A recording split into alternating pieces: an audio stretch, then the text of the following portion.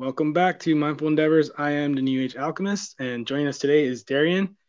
So, really quick, as always, we're not mental health professionals, and we're just kind of discussing these topics just as a normal people just living out in the world and how we see things, and maybe even how we've experienced things ourselves.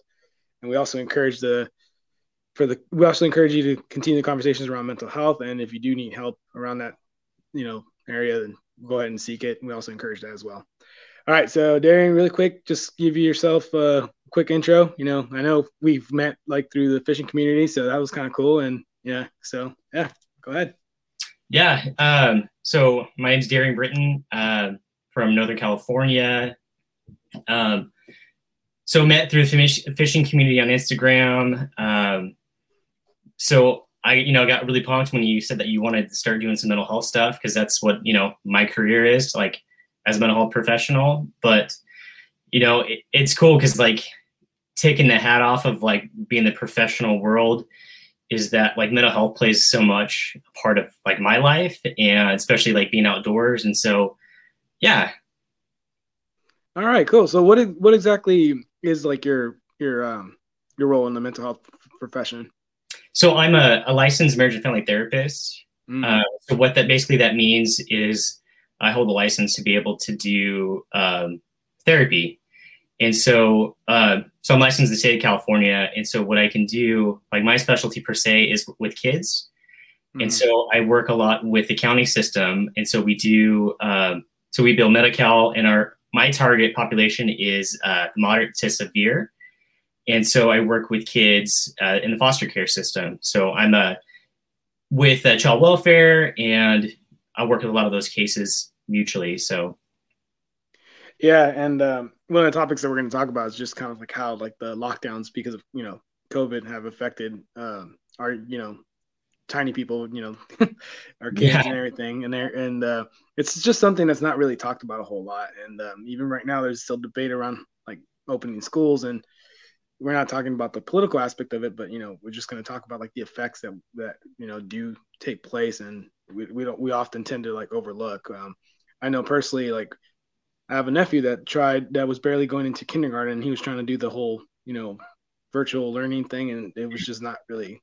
I didn't see it go very well, like to be honest. So, but then there's also the fact that he's barely learning how to socialize, so he doesn't really have that those skills yet, and he was barely starting to like open up to like playing with other kids, but now it's kind of going the opposite way because now it's being like shut down. So, yeah.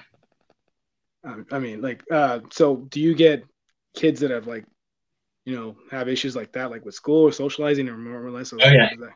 Yeah. So not just primarily kids in foster care, but like kids in general. I mean, normal school systems, socialization is kind of like one of the important things that you go to school for, right? So you go there to learn skills to like how to communicate, how to like ask questions, how to basically everything like we do, like in how we function as adults is like what we come up with in the school system. And so when you're supposed to like do that virtually, and I know that's a whole nother topic too, but like how, kids nowadays in this generation of like how you're operating in a virtual format, it takes a toll on our kids because there's just so much weird dynamics, weird different things that you don't get that one-on-one contact with until like learning social cues, which is super important, like when you're a person,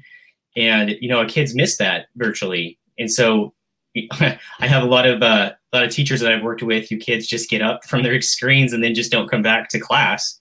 Oh wow. And so they just like, some of my kids who have got some pretty severe ADHD, they, find something else to do, or a parent will walk by and like, there's, just the teacher there. And we're like, oh, where's my kid? And backyard playing with a dog or something else. So yeah, it's very challenging for a lot of our kids. And then, when you add the whole aspect of, some of our kids are more challenging populations like foster care, or, some of the youth are just a disadvantage. It's even more so of a challenge of like, how do we get these kids connected? Yeah, yeah. Because I mean, one of the scariest statistic for me was like how much like child hunger was going up like after schools were locked down, because there was like like quite literally like the only source of like food that they had available, like because they're on that free lunch and that they can Yeah. go out there and have a decent meal, or that's also a different topic. But yeah, and just how like short-sighted we were when we're like just lock everything down, and it's like, well, what about these kids that use school as like their escape, and in other situations, like, and we didn't see that. Like, I don't know if you feel the same way. Yeah. I mean, and then too, just the way a lot of schools are built, especially in Northern California, we have just so many resources built into the school system that they may not necessarily get access to, or it's just the cultural thing of like their parents, of like their parents may not have access to it. So they're getting touched by a lot of different people, metaphorically speaking, but they get all kinds of different things in this, like not just food, but they're getting emotional connection, they're getting social connection, mental health, they're getting physical. So, they're not getting the same physical health. I mean, it's kind of a joke hearing some of these kids of like, I was like, oh, so what do you do for PE? And they're like, oh, we do like this online class where we just kind of like dance along with some of these people. And I'm like, okay. Or like some high school kids, they have like this whole printout of like, oh, we're supposed to do this workout routine. And they're like, yeah, no one even shows up to class half the time. And so we're just like on the honor system saying like, oh yeah, I did my 10 push-ups or my 30 sit-ups. And it's very, very strange. And that's really weird because I never really took PE because most of the time I was in sports, and there was one time where I had an issue with like I was scheduled not in the right way, so I ended up taking one semester of PE, and like I remember it was easy to cheat it then, so I would imagine it'd be easier now with being virtual. Yeah, so.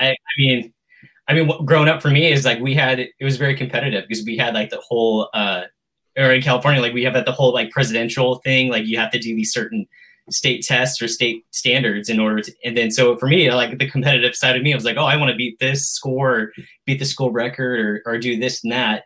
And yeah, it's hard because like some of our kids don't get that opportunity to be on site, on campus, to compete with their friends. And I think that's another thing too, is that like virtually our kids compete in different ways, like through video games, but they miss that whole and I feel like competition can be healthy. Sometimes like that gets turned down, but I feel like our kids can learn healthy sportsmanship in a on-site format, and it's different like when it starts moving a little virtually.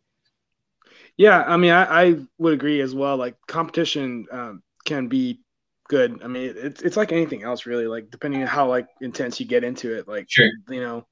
Sometimes people can take certain things overboard. Sometimes people think like something as simple as meditation sometimes could be taken, to the extreme. And people often wonder, like, well, how does that happen? Well, it's just, like it really depends on like how much it controls, one's personal life and everything. And same thing with competition. You can have an overly competitive person, but if that person isn't necessarily like doesn't have the interaction with other people to kind of like figure out like, okay, what exactly is me being over competitive, then you're never going to really be able to adjust that, right? Like in the future. Yeah.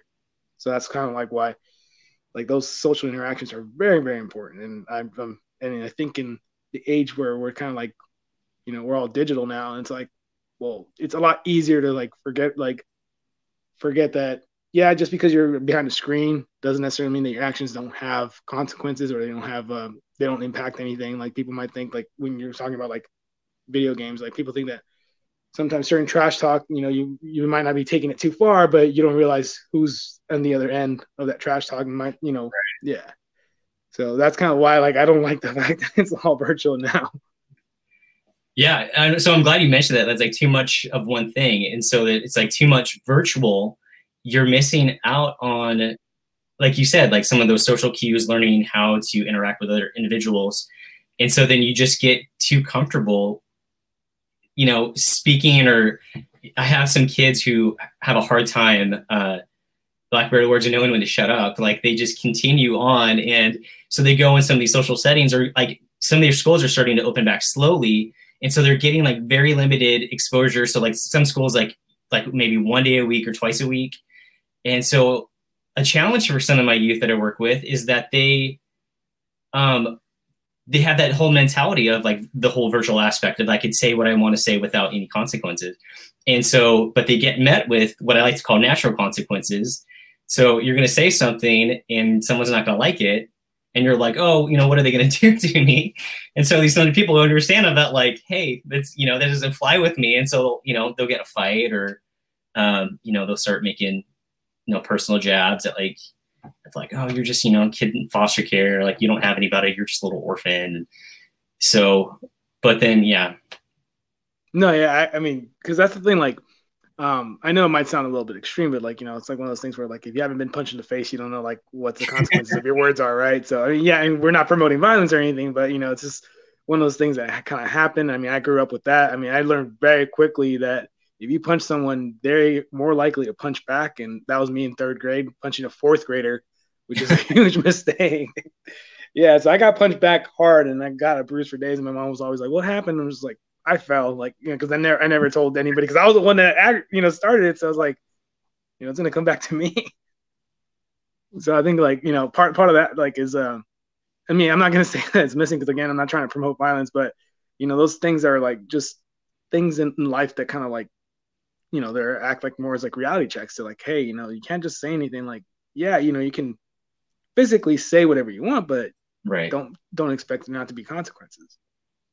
Yeah, it's definitely a humbling experience, is that when you could start experiencing that, if just like everything I do has a consequence, whether it's positive or negative. It's like everything that happens in our life. And that's such an important lesson for kids, is they just, they don't developmentally, like that's a lesson they have to learn throughout adolescence. I think we all do that. Like we have to know that, but it's so like virtually it distances from our consequences even further, because we don't get to see the other side of what that does. Even for like some of the teachers, not that they're doing anything wrong, but it's more so of that, like, the things that they do also affect our kids. And so the things they say, so I know both sides, our kids equally say stuff, but it's like we as adults and, like, other people in the profession or in other roles, you just have to be careful of, like, things we say to youth, things we say to kids, because how, you could either change their lives dramatically, or,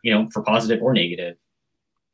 Yeah. Some people, like, I always kind of think about it like this way, where it's like some people will react to like a, metaphorically speaking, obviously, I'm not saying like teachers should be beating kids, but yeah, some people react to like a swift kick in the butt. Other people, that will actually break them and send them to the place that you were trying to save them from anyway. And it's really tough, especially for like teachers, because I mean, a lot of times teachers have to put on the hat of like also like a mental health, consultant to a certain degree, because they have to kind of see those things. And like one thing that I definitely learned just from diving down the subject is, it's like sometimes you can't really see like those cues of like somebody struggling or having deterioration of their mental health. Like, it just like that, it just snaps, just like it's like a light switch. Like sometimes it just turns on, and you never know if it's too late or not.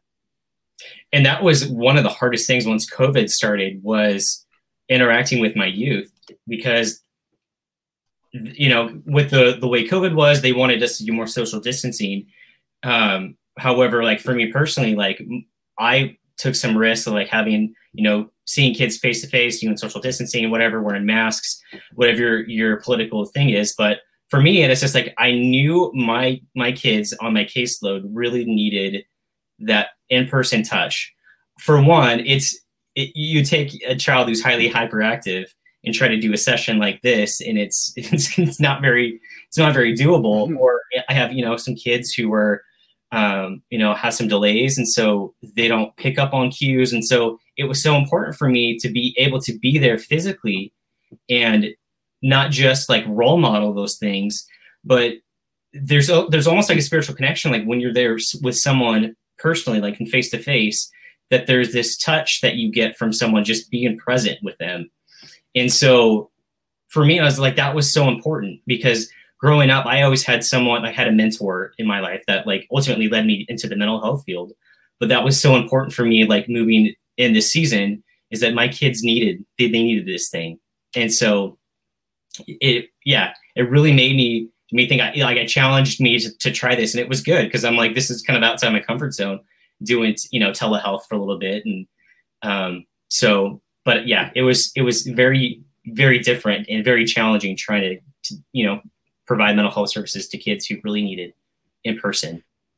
Yeah, I mean, and I think the power of a hug sometimes is very severely underestimated. Like, Oh you yeah. know, yeah, like I remember like in high school, just from, maybe not even necessarily a girl that I liked, but just a girl that was just really friendly with me, just gave me a hug, and I was like, okay, this kind of made my day, like, it's just, some people just need like somebody just to kind of reach out and say, hey, how you doing? And like, and that just translates even to adults sometimes. And Yeah. I mean, I can imagine how how the struggle was for you to kind of get somebody to focus on like a virtual like session, because like one of the things that I've keep talking about in the podcast is that our attention spans are like rapidly declining, like they're severely shortening, and it's just a mess. Well, yeah, and then tying back into like impulse control, because I feel like impulse control and attention kind of go hand in hand. So with the way we do things now is everything's instant gratification. Mm. With food, we can go online and order food and it's delivered straight to the door. We download movies. We're missing the whole going to movie theater aspect of it, because everything's like being released online. And so with kids now is like they don't get to learn that delayed gratification, and which I feel like is such an important skill to learn, because I mean everything in life you have to work for. Like the things that are worth having need to be worked for and earned. And so when you can just get them, you don't get the same, I would say that that dopamine of like, oh wow, like I put in all this work, I put all this effort, and here's what the finished product of it, and I get that satisfaction of like, okay, well, it makes it easier for me to like gratification in the future, because like I've learned this lesson and it was so fulfilling, it was so rewarding.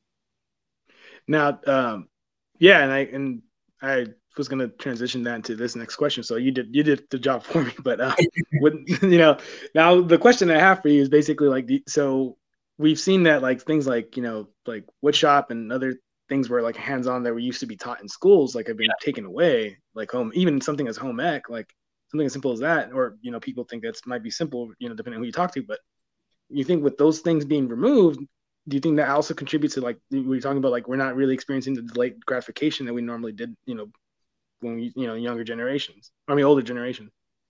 Yeah, so that's such a skill too to learn of it, like, oh, these things take time.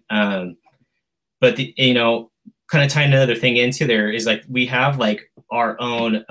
It's kind of like our sixth sense. So we have like what's called proprioceptive and vestibular sensory, and so some of that is just some of it's balance, some of it's like pressure. Like when you talked about hugs earlier, so you're getting like a lot of these sensory things, and so our kids are ultimately becoming sensory deprived in a way, is because you're missing that tactile stuff.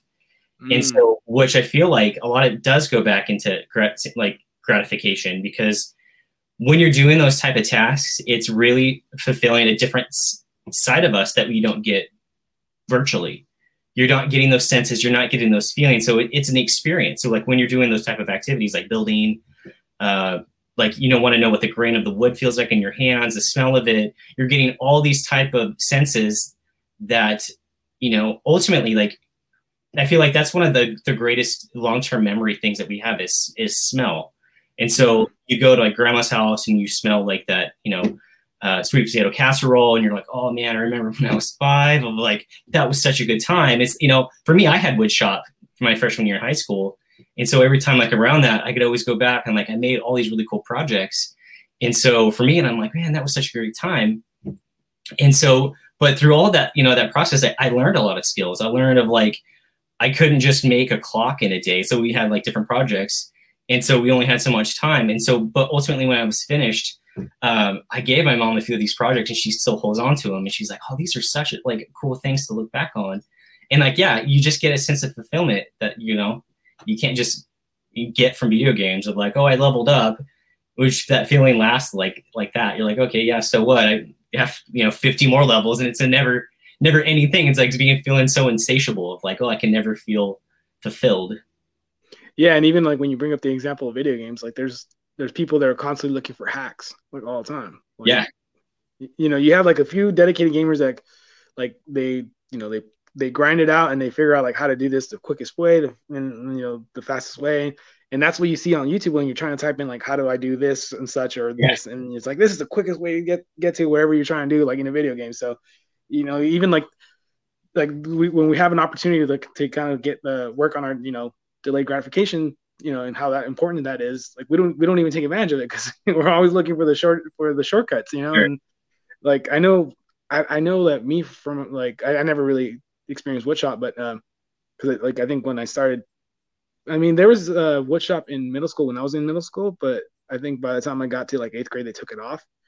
But like I remember like even in kindergarten, like something like we would like get the cement or the clay or whatever, and we put our hand and we would have to wait for it to dry to take it home. Like it's something as simple as that. Like I would show it to my mom, like, hey, like this is what I did, and I had to wait like a couple hours to do it. It's like Right. I don't even see that anymore. Like to be honest, I don't know if that's just the schools that I'm around by, or if that's the same across the country. But it's those things the little things that we really need, for that. And I think like learning how to be a little bit more patient, because even like for example like TV, I've kind of tracked TV like from the 80s all the way to like now, and it's like, well, you have like in the 80s you have like the theme song, it would last like almost the whole entire 2 minutes, 2:30, right? And like now it's like 6 seconds, and you don't even see the credits. Like the credits have to start at the beginning of the show because it's like they don't have time for the credits, so it's just like directed by, and that's it, and like the title of the show. Or you click the button that says skip intro on like, yes, and you don't even get that, because I'm guilty of that. Of like I don't watch the full like Yellowstone intro. Like I've seen it once, I don't need to see it again. So yeah, exactly. And I mean like that's kind of why I prefer sometimes Netflix over Hulu, because Netflix has that option. Like so, it's like, oh, this is awesome. I can just skip through like the 15 seconds that for some reason I cannot wait, like just because I'm not patient enough for 15 seconds, but I can cast a line and wait 6 minutes until something bites. I don't know what that what that is, So I think that's kind of like the underlying issue in a lot of things is the fact that because we don't have the patience, and we're not working on that. Like that's why we can't appreciate delayed gratifications and something like when you're building something, or even like welding, like when that takes a lot of time, and but you get something great out of it, and you can you learn all those skills that are still marketable out in the workplace. So like we don't have that anymore. No, it's super unfortunate. I feel like the way everything's going, it's like let's cater to technology, and well, that's how we have to get kids.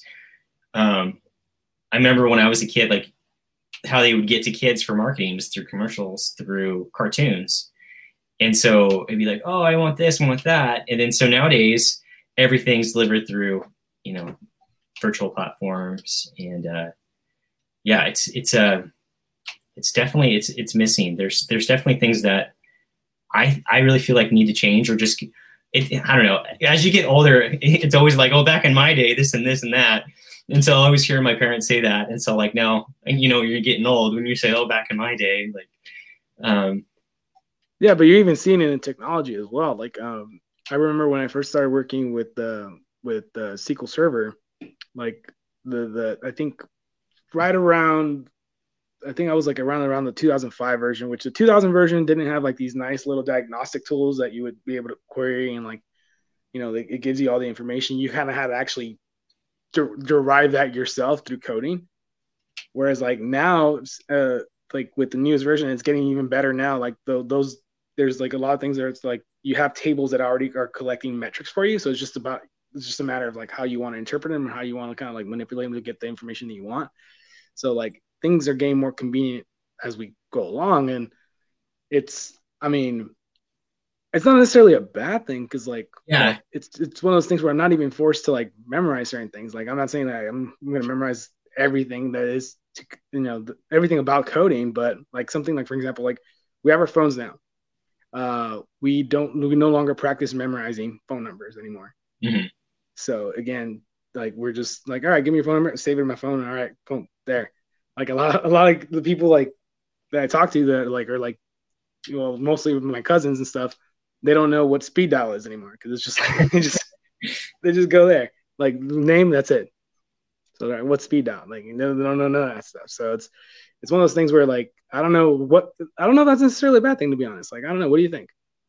I think It's funny because I had like, the traditional, I saw a couple of videos like this that are like, make a gesture that you're on the phone, and you see like some of the older school are like this because you actually had to hold the phone.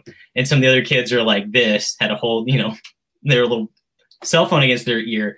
I feel like in a way, some of the short-term memory kind of starts disappearing because we have to start like relying so much on our phones, and we have to like keep coming back to it. I still remember a handful of friends number when I was in junior high, like, cause that's, I think the biggest thing that we had was caller ID, and I'm like, oh, that's so cool. And so you would constantly like, you see that number all the time. So you would have to remember of like, if you didn't know your friend's number, you weren't calling anybody because, we had dial up internet, everything was slow. There was or you just went to your buddy's house, or so like, it just forced you to interact more with people because you weren't going to call that girl unless you had her number. You weren't going to like hang out with your buddy unless you knew him. You couldn't hang out on the weekend. So nowadays it's, I'm going to go to his Facebook. I'm going to go send him a message that way, and we could talk. I think we don't even spend time together. We'll just spend time like chatting back and forth, or like, oh, that was fun. But I feel like we miss out on so much of our brain power. Is like we're having to use less of it, but we're using it more frequently because we have to keep coming back to this thing. I noticed even myself, I have to, like, when I go in the kitchen, I'm like having to repeat what I'm getting over and over and over. I'm like, I'm getting this. Then I'll get distracted by something else, and I'm like, dang it. But I really feel like that it is so due to like having our phones on us at all times. You're missing out on that whole like paper, like going to the store, creating like a grocery list. I do that now because I don't know. I get so much more satisfaction of like writing stuff down. I feel like that's really what it helps with memory is the actual, I think there's even studies done that shows that like writing things out on paper tends to have long-term memory. So like if you're in class taking notes, things like that. But I don't know, like now that you're typing, now you're having your fingers do something totally different. You start using different brain systems, but you're not using the same type of memory that you would be like when you're writing things out. Right. Yeah, because I mean, I don't like, I see the convenience as something that can definitely help us out. But I mean, like when you look at like sometimes like parents, like they give their tab, like the whatever device to their kids at a very young age now, and they're seeing that they just have to press this button and I get this, and it goes, and I think maybe that kind of contributes to like why we're shortening our attention span, because it's different from like reading a book, like having to go through all these things where it's like you can just like click this and then the screen pops up and you already know what you're doing and you already have like something that you want to do, like for example watch a video on YouTube, whereas like you have to research, and like before, I guess we want to call them the olden days, where you have to go into a library and actually check out books on a certain topic, and whereas like now, how do I do this? Boom, like type in whatever you're looking for and it's right there. Yeah. So, I mean, and then the other thing too is that like since we're spending so much time there, we're getting a lot of blue light, so it's like affecting so much of our brain that now they're inventing like these blue light glasses and all these different things to help interact more with technology. And like you said, it is good, but then you're like, okay, well, we're also giving something else up by having to do that. Yeah. There's also been studies done too about the quality of sleep we're getting. And so like we all know how like super important our sleep is.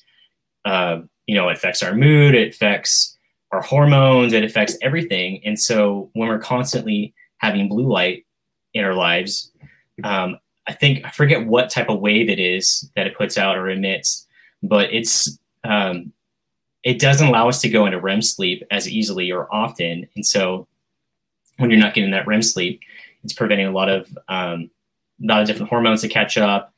Your stress levels tend to go up. Your cortisol is usually higher, which means like more weight gain for a lot of, especially kids who are maybe not necessarily eating the best foods. And so like, we got a whole obesity thing that factors into it. So all kinds of different stuff. And it's funny. Like a lot of it stems down to like technology.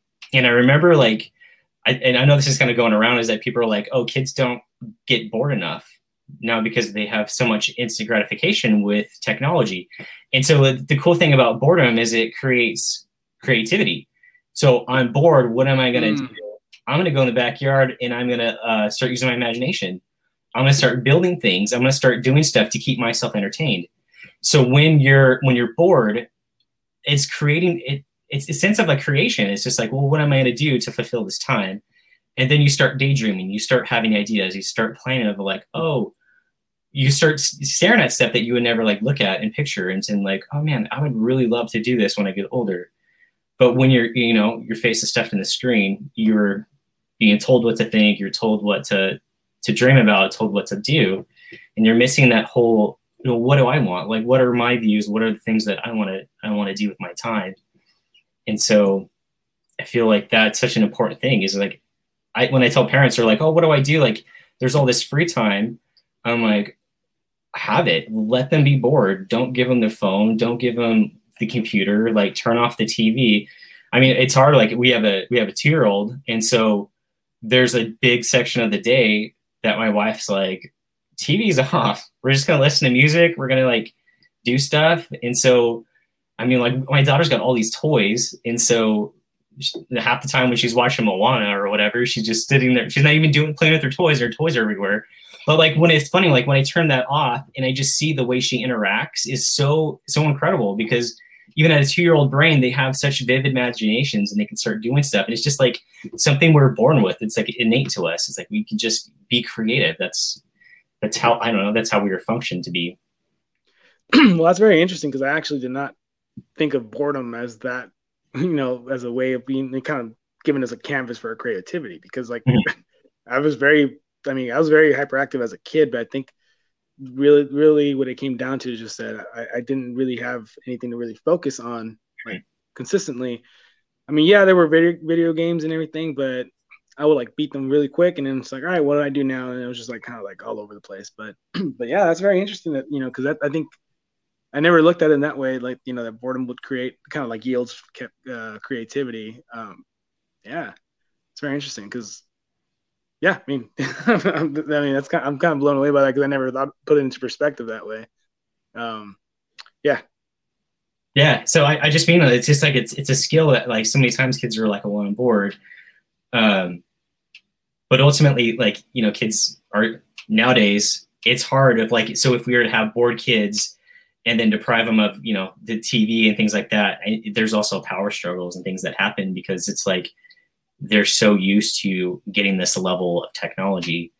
And so I feel like there needs to be a balance. I really feel like it's so important for our kids to have balanced, even not even just kids, like even us nowadays, is that like, we're just so glued to, our phones, glued to everything that I know, like in my free time, I'm looking up fishing stuff of like, oh, this and that.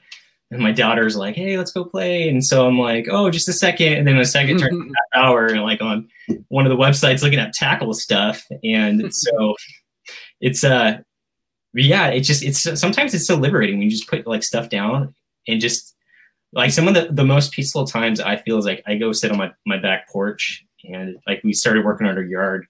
And so we going back to earlier, some of the instant that gratification is we put so much time and effort to make our yard the way we want it to look.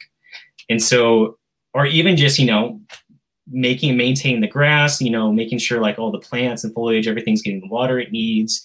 And you can just sit back and like look at that and just like, oh my gosh, it's so peaceful out here. Like I feel good. I don't need anything. I don't need my phone. I can just sit and just enjoy, the birds or like just, enjoying like, hey, I did this. This is cool. And just watching scenery or.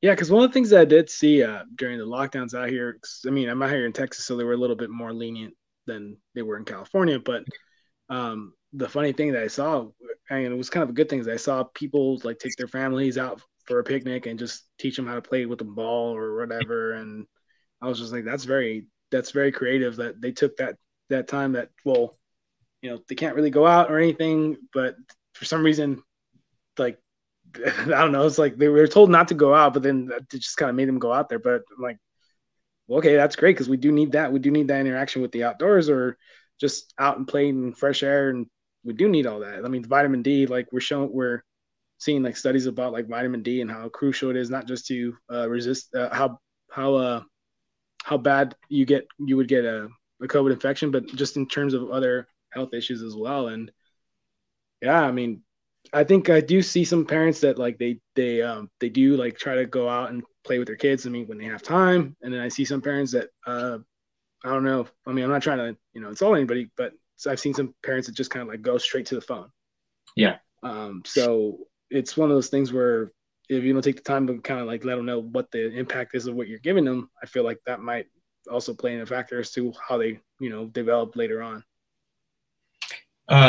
Yeah. So I mean, it's hard to say because our generation moving forward of like whatever the Gen Z or what the new generation or Generation Alpha, but it's hard to look at it because of how quickly technology is evolving and how quickly things we're advancing. And so I feel like the relational aspect and the attachment between child and parent is super important. And I'm noticing that among kids.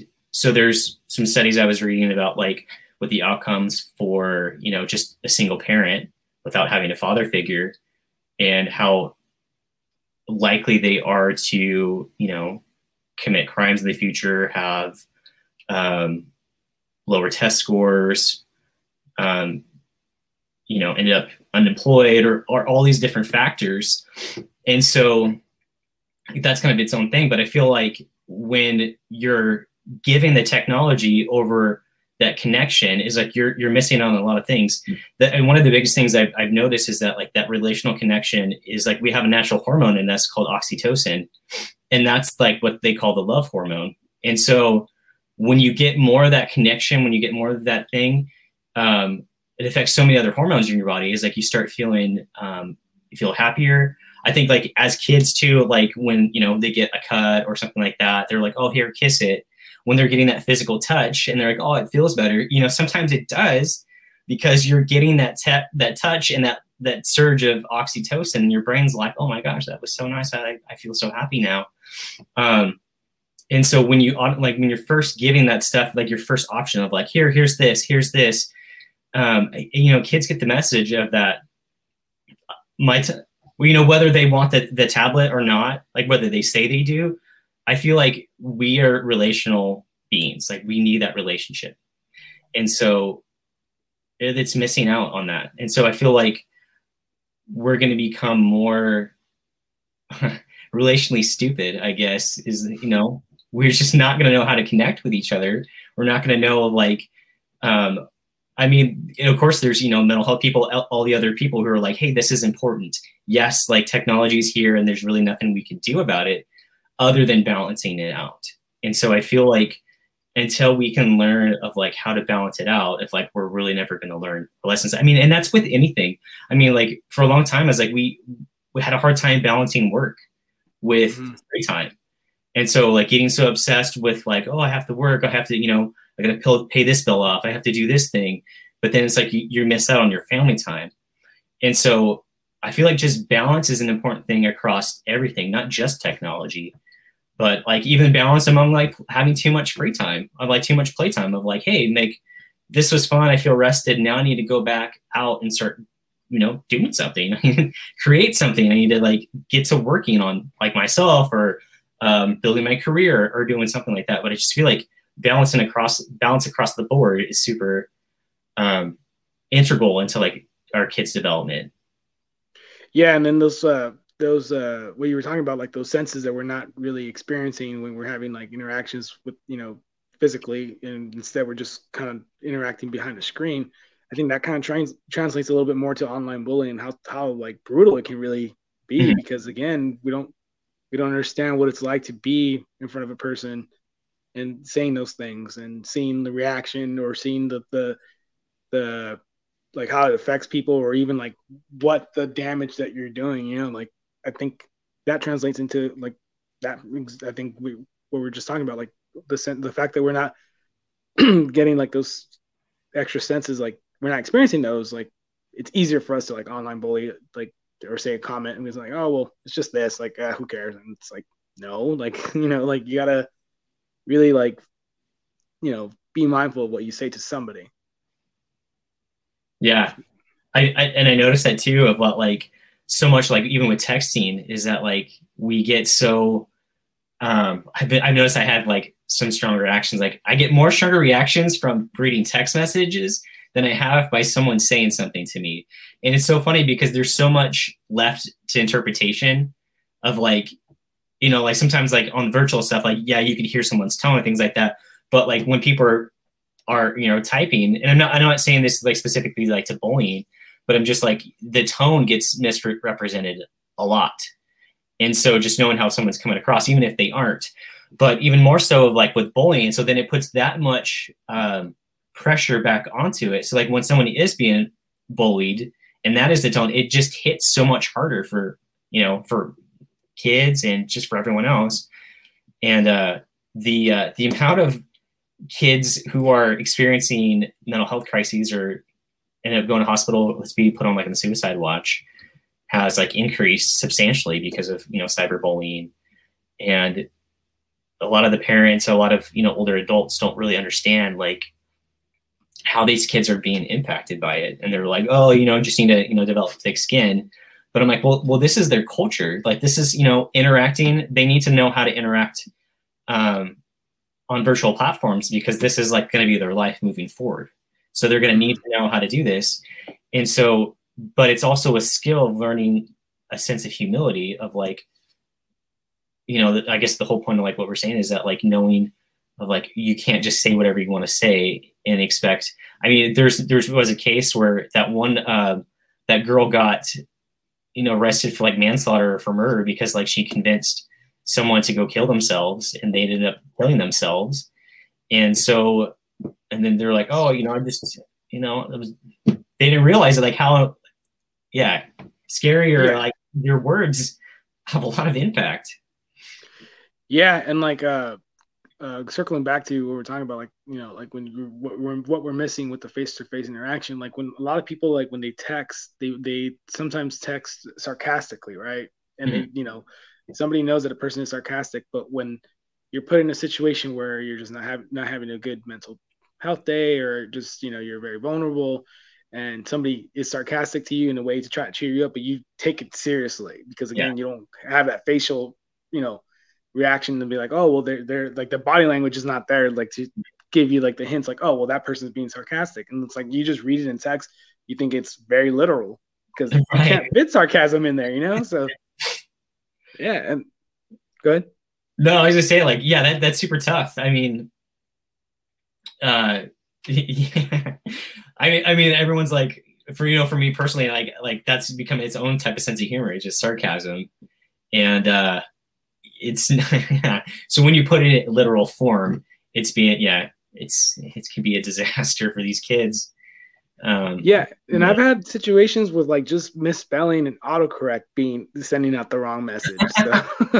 So I mean, like, what is it? Virtual communication is not the best when you're talking about, like, heavy topics. Like, it's like, sure, like, hey, do you want to meet me, like, for lunch? Okay, that's that kind of stuff is fine. But, like, when you're trying to, like, really, like, pour your heart out to somebody, I think it's best to really just meet them face to face and just talk about something.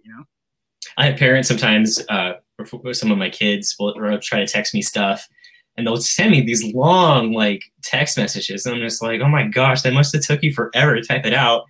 And then sometimes they get pissed off at me because I'm just like, sounds like this is very important. Like, we should have a meeting to talk about this. And they're wanting, like, like, instant feedback. They were like, well, what should I do? What should I do this? And then they're like, well, it's not going to work over just sending you a text message.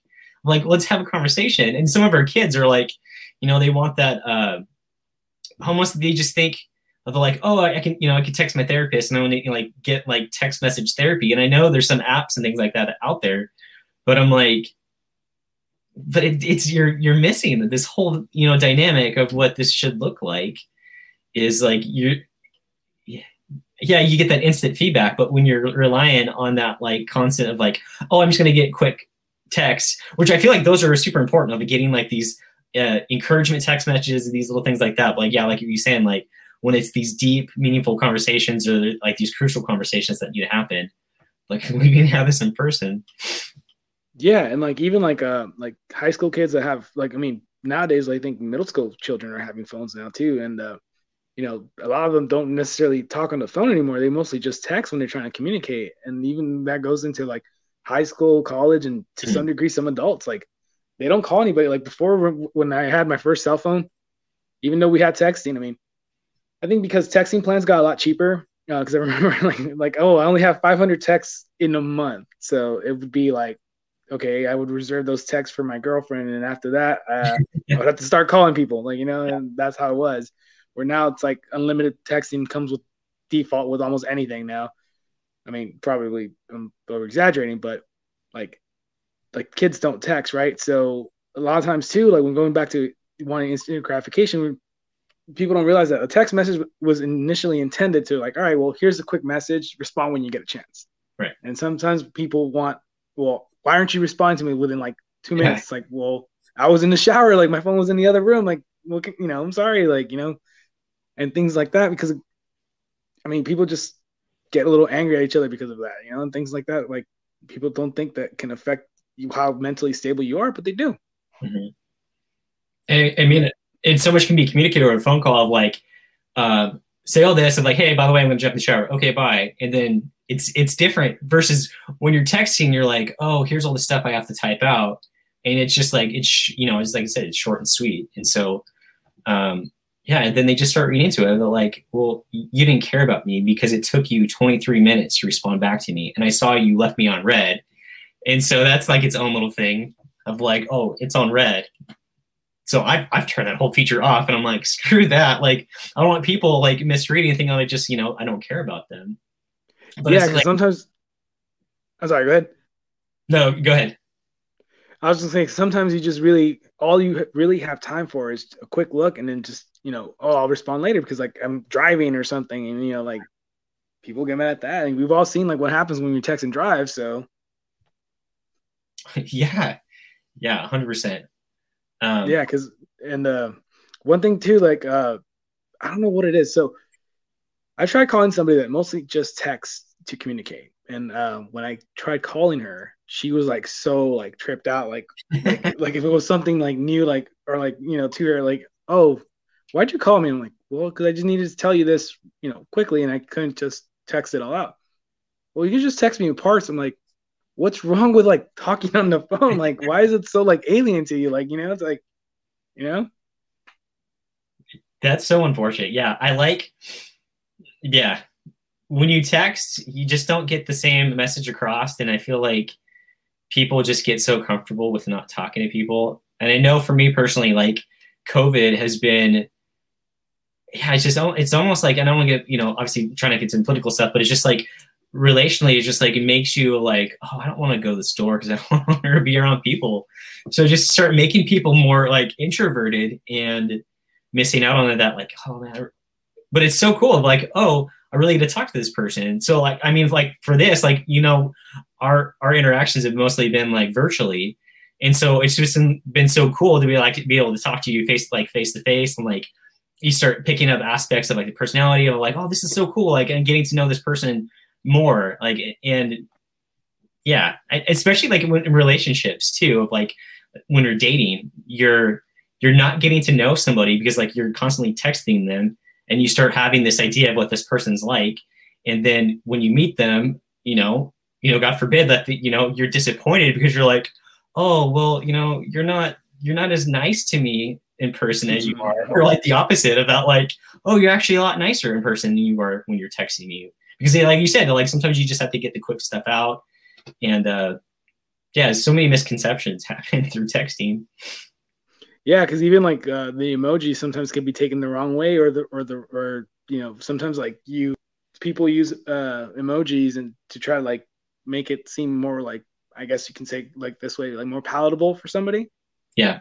but then they get the wrong idea and it's like oh now this person's flirting with me and then you meet in person and it's like no like you took the wrong message I was just being polite you know just being nice and just trying to get to know you or just trying to you know interact with you and such and it's just really really like gives off mixed signals and I think that's another problem especially imagine like we're talking about these things right now imagine how like people like in high school when they're still learning how to like date and you know hang out Yeah. with the opposite sex and stuff and imagine how they're taking it Yeah, they are. They're not prepared emotionally for all the stuff that they're doing. Um, yeah, I feel like that was such a cool thing. Like even notes, like I remember that was like my texting when I was in junior high, is that like we would write notes to each other, or I would have a when we talk about like sending like these big paragraphs through text messages. I remember getting letters from my girlfriends in seventh grade, and they would be like 3 pages, and I was like, oh my gosh, I gotta. But that was like you got to know someone like so differently through that aspect, and then I feel like that was such a cool thing. And then like like I said, going back to like the whole pen on paper aspect of that sensory feeling of like writing that stuff out. And so, but yeah, like the emojis, like obviously when you're writing on paper, you can't write emojis. So you have to be very specific on the things that you say, the things that you mean. And so now, now like with emojis, everything means something else of like, all the vegetables mean something. And it's just like, you got actually send something that someone's like, oh, what does that mean? Yeah. Yeah, exactly, dude. I remember like there's a joke like somewhere. I don't know if it was a kid show that I was watching with my nephew or something. Where it's like, look, I got a text, but on paper. And it's like, wait, no, that's not a text on paper. That's a letter that you got. Like, it's like, or like people drawing emojis on paper because they don't know how to actually write something. So it's like they just draw happy face, pizza, or whatever, and it's like, and then you see the person that's. I mean, obviously it's on a show, so it's like, Yeah. I don't know how they. Like, oh, this person just did this, and they just met somebody. I'm like, how the hell do you get that from 4 images that were drawn on paper? Like, That's pretty insightful. That's super cool though. That they're trying. They're using their imagination, their culture to make sense out of stuff. I feel like that even just journaling, I feel like it's such a very therapeutic skill that like I teach a lot of my kids to do. And I'm like, even if you don't know what you want to say, just start writing. And I'm like, I give full permission to use whatever colorful language you want to use in it. Just write, and don't like. I'll tell them. I try to give them like sometimes homework of like, oh, you need to write for 10 minutes straight, and they're like, that's forever. And like, yeah, it is. But I'm like, you're gonna be amazed what starts coming out when you start writing stuff out. Yeah, like, I think that's a good journal. As journaling as a like, I don't know what you would call it, but like as a mental health decompression device. I think that's great. Yeah, I mean, it's intervention. It can be used for a whole different things. I mean, sometimes processing, sometimes it's recognizing emotions, sometimes it's attention, because it's obviously it takes a lot of attention to write something, and it's so different too. Like when you type something out, of like trying to find the keys, and when you're writing something, your keys are right here. It's just right here. You just start going, and so I feel like a lot of amazing things happens from writing. And like me personally, I feel like that I have to remind myself of like, it's important to journal. Like, even if I feel of like, I have a spouse or someone to process how I feel, sometimes like just like putting it on paper and even just curling up and throwing it away has such a profound impact on us, is that we just get to show like our words are important. Who I am as a person is important.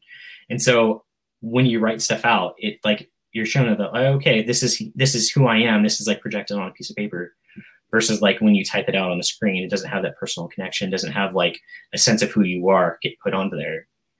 And so, yeah. Yeah, because somebody told me a long time ago, and I just right now when you're talking about that, like it just reminded me of that. A long time ago, I mean, I was a lot more immature back then. So naturally, when they told me like, oh, you should write something down, put it away, read it in a week or two, see if you're still feeling the same. And I laughed at that because I was like, no, that's so dumb.